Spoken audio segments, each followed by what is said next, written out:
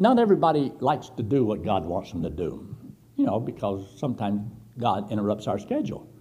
He wants us to do things that maybe we don't want to do. Maybe he wants me to go somewhere and I don't want to go. You'd be surprised sometimes God puts little longings and tuggings in your heart about doing certain things, and he wants to lead and guide you. And so he does that sometimes by closing off doors and opening up other doors and just opportunities that you might think you were in charge. And yet God may be guiding you to put you where he wants you to be. And you just trust the Lord. But look in verse 9. And when he had spoken these things, while they beheld, he was taken up, and a cloud received him out of their sight. Now, a lot of times people wonder, well, is this talking about the rapture, or is this talking about the revelation, when Christ comes back again in power and great glory? You'll notice what he says here. He was taken up, a cloud received him out of their sight. And then he says in verse 10, and while they looked steadfastly toward heaven as he went up, behold, two men stood by them in white apparel, which also said, Ye men of Galilee, why stand ye gazing up into heaven? The same Jesus which is taken up from you into heaven shall so come in like manner as you have seen him go into heaven. Now, we believe that when he went up on the mount here, he's coming back on the very same mount. So on the Mount of Olives, I've been there a number of times. I think Hank Lindstrom been there about 15, 16 times, something like that. And so if you're looking east from the top of the Temple Mount, and you can see the Mount of Olives, and there's a lot of open sepulchres and so forth. Well, they're not open, but there's sepulchres all over the side of the hill there. And he says, Ye men of Galilee, why stand ye gazing up into heaven? The same Jesus which is taken up from you into heaven, so shall come again in like manner as you have seen him go into heaven. It seems like, what are you standing here for? You've been given a command. You've been told what to do. Now you go do what you're supposed to do. Why stand ye gazing up into heaven? In other words, you can go on a mountaintop, and there's people that do this, and they get up on some top of the roof, and they're just waiting for Jesus to come. Well, that's not what he told us to do. He gave us assignment. You do what you're supposed to do, and let him come when he wants to come. But you try to spend all your time trying to figure that out, and that absorbs you, and then you never did what God wanted you to do with your life. It's good to know Jesus is coming. I don't need to know when. If I knew he was coming back in 2 years, positively, I would not change what I'm doing right now. Because don't I believe that what I'm doing right now is what God wants me to do right now? Then that's what I keep doing. So this is important to keep in mind and to remember. But when he says, the same Jesus that's taken up shall so come again in like manner, that means that he left from the Mount of Olives and he's coming back, and feet going to touch on the Mount of Olives.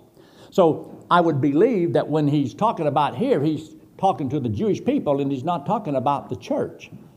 As probably he's talking about when he comes back in power and great glory. That means at the end of the tribulation period. Now, take your Bible and turn over there to the book of Matthew chapter 24. Matthew chapter 24, real quick. Just turn to your left, Matthew chapter 24. Now, Jesus is talking to his disciples.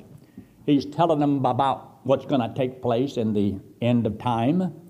And they came to him and says, well, what is the sign of you coming? I mean, you're going to come back, okay? How will we know it's you? Jesus says, well, a lot of people are going to say they're the Messiah. He says, don't believe it. He says, when I come back, here's a sign. He didn't tell them the day and the hour, but he did tell them a sign. And he says, the sign of the Son of Man coming in heaven is going to be this. See there in verse 27? For as the lightning cometh out of the east and shineth even unto the west, so shall also the coming of the Son of Man be. And he says, this is what's going to happen. And wheresoever the carcass is, there will the eagles be gathered together. That's the battle of Armageddon. That's where all the fowls of the air come. So he's talking about at the end of the tribulation period, this coming. So then he says in verse 29, immediately after the tribulation of those days. So we're not talking about him coming at the beginning of the tribulation, but at the end of the tribulation of those days. Shall the sun be darkened? The moon shall not give her light. The stars shall fall from heaven, and the power of the heavens shall be shaken. Now all this is talking about during the tribulation period, the last half. And in verse 30, then shall appear the sign of the Son of Man in heaven. So this is at the end of the tribulation period. Kind of lays it out for you so you can see that. And he says, and then shall all the tribes of the earth mourn, and they shall see, get that, they shall see the Son of Man coming in the clouds of heaven with power and great glory. So this is when he comes back to the earth. And this is according to Zechariah 14, and he says that his feet shall touch in that day upon the Mount of Olives, and it will cleave in the mist, and so on. So he will come back. They will see him coming as they saw him leave, and he's coming to the very same spot, I believe. But this is not the rapture. The rapture is for the church, and we're not talking about the church yet. Now, take your Bible, look in chapter 25. In the book of Matthew chapter 25, you'll notice in verse 31, just to look at these two verses. And verse 31 says, when the Son of Man shall come in his glory. So when you see words like in his glory, power, and every eye shall see him, you know, that's talking at the end of the tribulation period. That's when Christ comes back before he sets up his kingdom. But see, the rapture has already taken place 7 years before that. So if the Lord came back today for us, we won't see, we may hear a trumpet, and we will just vanish out of here and meet the Lord in the air, not in Mount Olives over in Israel. And we'll be caught up to meet the Lord in the air, and we will stand at the judgment seat of Christ, and then we'll go to the marriage supper of the Lamb, and then we'll come back with Christ with all of his armies, and he's coming back. There's the battle of Armageddon, and he sets up his kingdom upon the earth. So this has to deal with when he is revealed. That's why we call the book of Revelation the revealing, when they see him coming in power and great glory. When the rapture takes place, it's in the moment, the twinkling of an eye. You disappear here and you appear there. And so that's what we are looking for. We're looking for the blessed hope. Otherwise, we would be looking for the blessed tribulation? I don't think so. So anyway, so he says here in verse 31, when the Son of Man shall come in his glory, and all the holy angels with him, then shall he sit upon the throne of his glory. So that means that this is when he's going to set. See, when he comes for you and I at the rapture, he's not going to establish his kingdom at that time. There's still 7 years of tribulation that's going to take place. But when he comes to the earth in power and great glory, and every eye will see him, then he will set up his throne upon the earth, the kingdom that he talks about. So he says here, then shall he set up his throne. In verse 32, and before him shall be gathered all nations, and he shall separate one from another. The shepherd will separate as the sheep from the goats. The believers from all the nations who believed on the Lord go to heaven, and those that do not go to hell. And so these saved individuals of all these nations that have come through the tribulation period, if they believed on the Lord, they get to go into the kingdom. If they don't get to go into the kingdom. So now take your Bible and turn to the book of Acts in chapter 3. Acts chapter 3. There's an interesting portion of Scripture here. I don't hear it taught very much, but I do want to run it by you. And you'll notice here in the book of Acts and chapter 3. So they had gotten busy doing the things they were supposed to do, and there had been warnings to the people that you have crucified the Lord of glory. And he told them. So if you'll notice here, look in verse 13. Verse 13 of chapter 3 of book of Acts. The God of Abraham, and of Isaac, and of Jacob, the God of our fathers, hath glorified his Son Jesus, whom ye delivered up and denied him in the presence of Pilate when he was determined to let him go. Pilate was going to let him go. Pilate wanted to. The Bible says that too. But ye denied the Holy One of the just, and desired a murderer to be granted unto you. Now, who was this murderer? Barabbas. You know, more people know about Barabbas today. You'd be surprised how many people, they make a movie about Barabbas. Well, anyway. But he says, you desired a murder to be granted to you. Now, are they letting them off the hook, or are they hitting them right between the eyes? They said, this is what God did, and this is what you did. You did this. And then he says here in verse 15, and killed the Prince of Life. The Prince of Life. That's of eternal life. The only source of eternal life is from the person who has eternal life. He is eternal life. Eternal life isn't a thing that you can put in a refrigerator and look at it every once in a while. Eternal life is the person. Jesus Christ is eternal life. That's who he is. That's why he said, he that hath the Son hath eternal life. Because when he said, I'll never leave you, that's why you can't lose eternal life. Why? Because it's the person. Jesus Christ is eternal life. This is the true God and eternal life. In 1 John chapter 5. But notice what he says here. He makes this statement. He says in verse 15, and killed the Prince of Life, whom God hath raised from the dead, whereof we are witnesses. And his name, through faith in his name, hath made this man strong, whom ye see and know. Because when they was getting ready to go into the temple, the first part of that chapter, there was a man there, and he was asking for alms, and they says, and I love what Peter says, silver and gold have I. Oh, how could he be the Pope? I mean, if he was a Pope, he would have had all that silver and gold. No. Silver and gold have I none, but such as I have give I thee in the name of Jesus Christ of Nazareth, rise up and walk. Well, that was a pretty good deal. He could have gave him some money, but he couldn't have rose up and walk. I'd rather be able to get up and walk. You know, you and I, we need to be very thankful that we can get up and walk and move around. Sometimes we complain. You know, people who complain all the time blame. When you complain, you blame.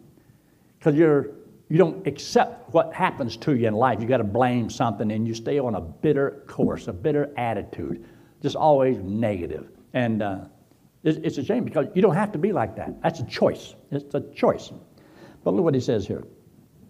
So he says here in verse 16, and his name, through faith in his name, hath made this man strong, whom ye see and know. Yea, the faith which is by him hath given him this perfect soundness in the presence of you all. You saw, you know this man. And now look. And the Bible says he was jumping up and down. See up there in verse 8. And he leaping up stood and walked and so forth. Well, he says he was praising the Lord and walking and leaping. Wouldn't you? I mean, he got perfect legs now. He can jump all over the place. Probably could have run 5 miles without stopping. And notice what he says down here in verse 18. But those things which God before had showed by the mouth of all his prophets, that Christ, get this, should suffer, he hath so fulfilled. He told that in the Old Testament. All the prophets in the Old Testament told about Jesus Christ coming and having to suffer. Well, he did, but you wouldn't believe him. And because you didn't believe him, you fulfill the very scriptures doing what you did. And that's why it's a shame, because they denied him and fulfilled the scriptures and everything that they were doing to Christ. Just hold it right here just a minute. Let me just see something. Look back down there again now in verse 19. So in verse 19, he tells them, repent ye therefore and be converted, that your sins may be blotted out when the times of refreshing shall come from the presence of the Lord. Now that's a confusing verse. It really is for most people, and commentaries, and people like the preacher here. But when he says, as he did in the book of Acts chapter 2 verse 38, when he says repent, change your mind, think differently, reconsider, because they thought that Jesus was just a man, and he was the wrong kind of a man, and he had blasphemed the law, and they thought they were doing God a favor by having him killed. And he says, now change your mind. See him as the one that God had prophesied that should come and should suffer, and he died and paid for your sins. And by you believing that, you can have eternal life. But remember, as an individual, that's one thing. As a nation, that's something else. So God requires, like the nation of Israel, if the nation of Israel, well, the leaders and the Pharisees and the Sadducees and the chief priests and the rulers and all, if they, as a nation, would humble themselves and see that what they have done was wrong, and as a nation, then God could restore maybe the kingdom to Israel at that time. But as an individual, individuals could still trust Christ as Savior, believe, and have eternal life and go to heaven when they die. But as a nation, if you want the blessings of God, then you have to do what will bring the blessings of God. So national repentance will bring national deliverance. And they were looking for a deliverer to take them from the iron heel of Rome. And Jesus came lowly and riding upon a donkey, and they were looking for the knight in shining armor. And they crucified him. They didn't recognize him. Ain't that something? God visited the earth, and they didn't recognize him. He told them how he was going to come, how they could recognize him. And when he showed up, they wouldn't believe it. And he did all those miracles that he did. You think that would have just drove people to the Bible to study what the prophet said, and look, you know, that's what it says, that's what it says, that's what it says.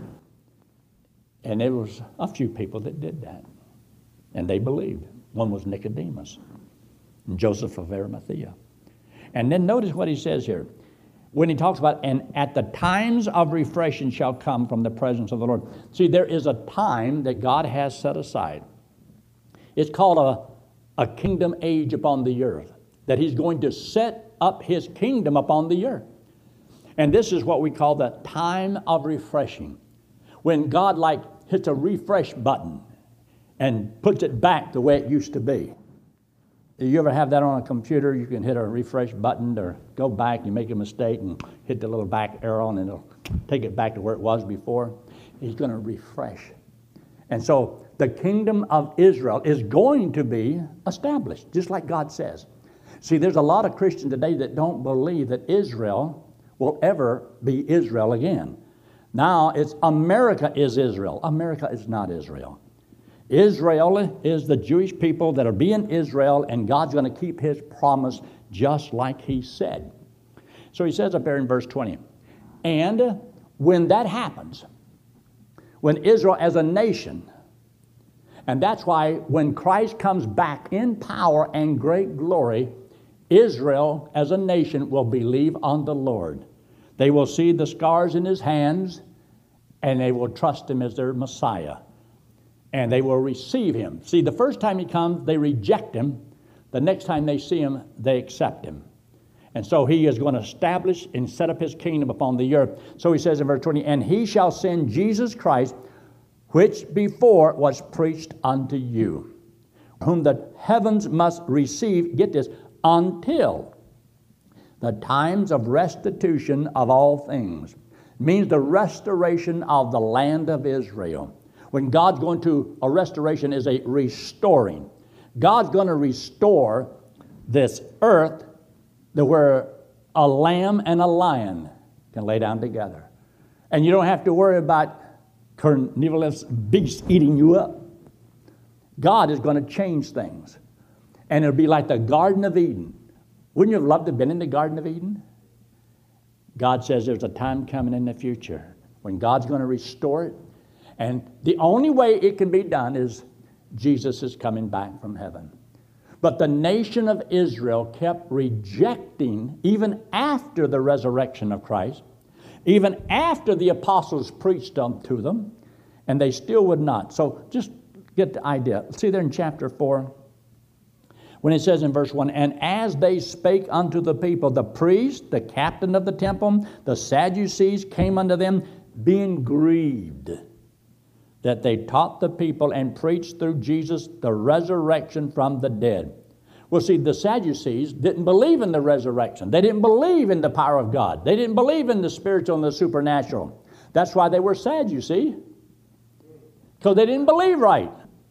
So they finally got Jesus dead and thought, man, we got rid of that guy. And all of a sudden, here's all these other guys that are doing the same thing Jesus did. So who gave you the power to do this?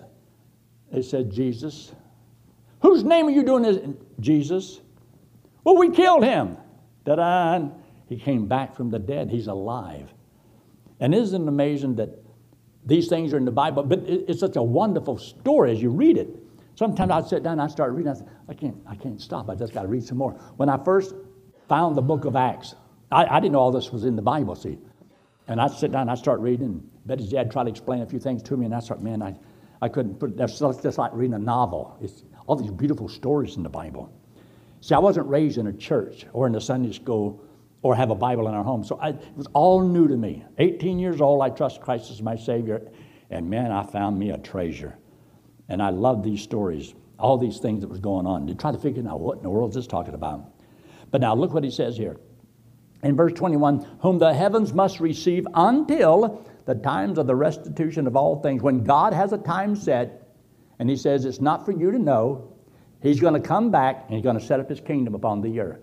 So now, I don't believe these scriptures here are talking about the rapture of the church, but talking about when Christ is going to come back at the end of the tribulation period and set up his kingdom upon the earth, because they wanted to know, will thou restore the kingdom to Israel at this time? So we're not talking about the church, because it started on the day of Pentecost. And there's a different story there altogether, and God revealed things to the Apostle Paul and so on. But now notice what it says here in verse 22. For Moses truly said unto the fathers, a prophet shall the Lord your God raise up unto you of your brethren, like unto me. Him shall ye hear in all things whatsoever he shall say unto you. In other words, you go back here to the book of, Deuteronomy and all, and it will tell you, like chapter 18, I believe it is, and it'll be there about what was going to take place. And then he says in verse 23, and it shall come to pass that every soul which will not hear that prophet shall be destroyed from among the people. Isn't it true that every person who does not believe on Christ is going to go to hell? And every person who believes on Christ, they get to go to heaven. And for the Jewish people, they will get to enjoy the kingdom upon the earth, and which there will be no end, because it will be a new heavens and a new earth. Then notice what he says in verse 24. Yea, and all the prophets from Samuel and those that follow after, as many as have spoken, have likewise foretold of these days. If he's foretold of these days, well, the church isn't in the Old Testament, so therefore the prophets, when they wrote, did not write about the church age in which we're involved in. It told about Israel and what's going to happen with Israel in the coming of Christ to the earth to rule and reign. So we know what it's talking about, and it makes a lot more sense. But if you try to put the rapture in all these verses, I think you'll have problems, because it doesn't fit. It just doesn't fit. So look at what he says here in verse 25. Ye are the children of the prophets, and of the covenant which God made with our fathers, saying unto Abraham, and in thy seed. Now we know from the book of Galatians in chapter 3, thy seed is reference towards Christ, because he came through the line. And he says, thy seed shall all the kindreds of the earth be blessed. That means everybody, all families, could be blessed, because when Christ died, who all did he die for? Everybody. And if he died for everybody, then everybody can be blessed by having the free gift of eternal life. As Abraham was saved by faith alone, God says all the heathen will be justified by faith alone. Just like Abraham was, everybody will be. So the Gentiles are going to be blessed because of the nation of Israel. God wanted to use the nation of Israel to be a light unto the world. Well, they didn't do too good. They had problems. So look what he says in verse 26. Unto you, first, God, having raised up his son Jesus, sent him to bless you. Sent him to bless you. And that blessing is salvation, because that can be shown in the book of Galatians in chapter 3, but I'll be mentioning that a little bit later during the church service this morning. And so he says, in turning every one of you from his iniquity. The only way God can turn you from your iniquity is to turn you from your old sinful nature. And the only way you can be turned from your old sinful nature is by him giving you a new birth, a new nature. You see, the scripture don't tell you how you explain everything like that, but by a combination of the scriptures, which have to perfectly dovetail, it makes sense. And some people get hung up and they get a little gristle and they can't swallow it. But when you go through this, when he says, look what he did. He died on that cross to pay for your sins. And he's telling them in verse 19, repent ye therefore. You still can believe. The one who crucified him, the one who said, no, we'd rather have Barabbas and chose a murderer over him, he's still telling them, change your mind. You can still change your mind. You can still believe. And the thing is, many of them did. Look at that in chapter 4 and verse 3. And they laid hands on them, put them in holes until the next day, for it was now eventime. Howbeit, many of them which heard the word did what? What did they do? They believed. And the number of the men was about 5,000. That's a pretty good soul winning day, wouldn't you say? That was a pretty good, powerful message. So they did believe. They understood what he said and trust Christ as their Messiah. So that's what it's all about. Now, we got just a couple of minutes here, but take it. No, we don't either. Well, just when we start having fun. One good chapter you can kind of tie in with this would be Revelation chapter 19. When the Lord comes back in power and great glory. That's when it happens. And it's a fulfillment of these prophecies in the Old Testament. And there you are. Let's pray, shall we? Father, we thank you so much that Jesus Christ came, paid the price, and was buried, came back again from the dead, and ascended into heaven and is coming back. We look for him. In Christ's name we pray. Amen.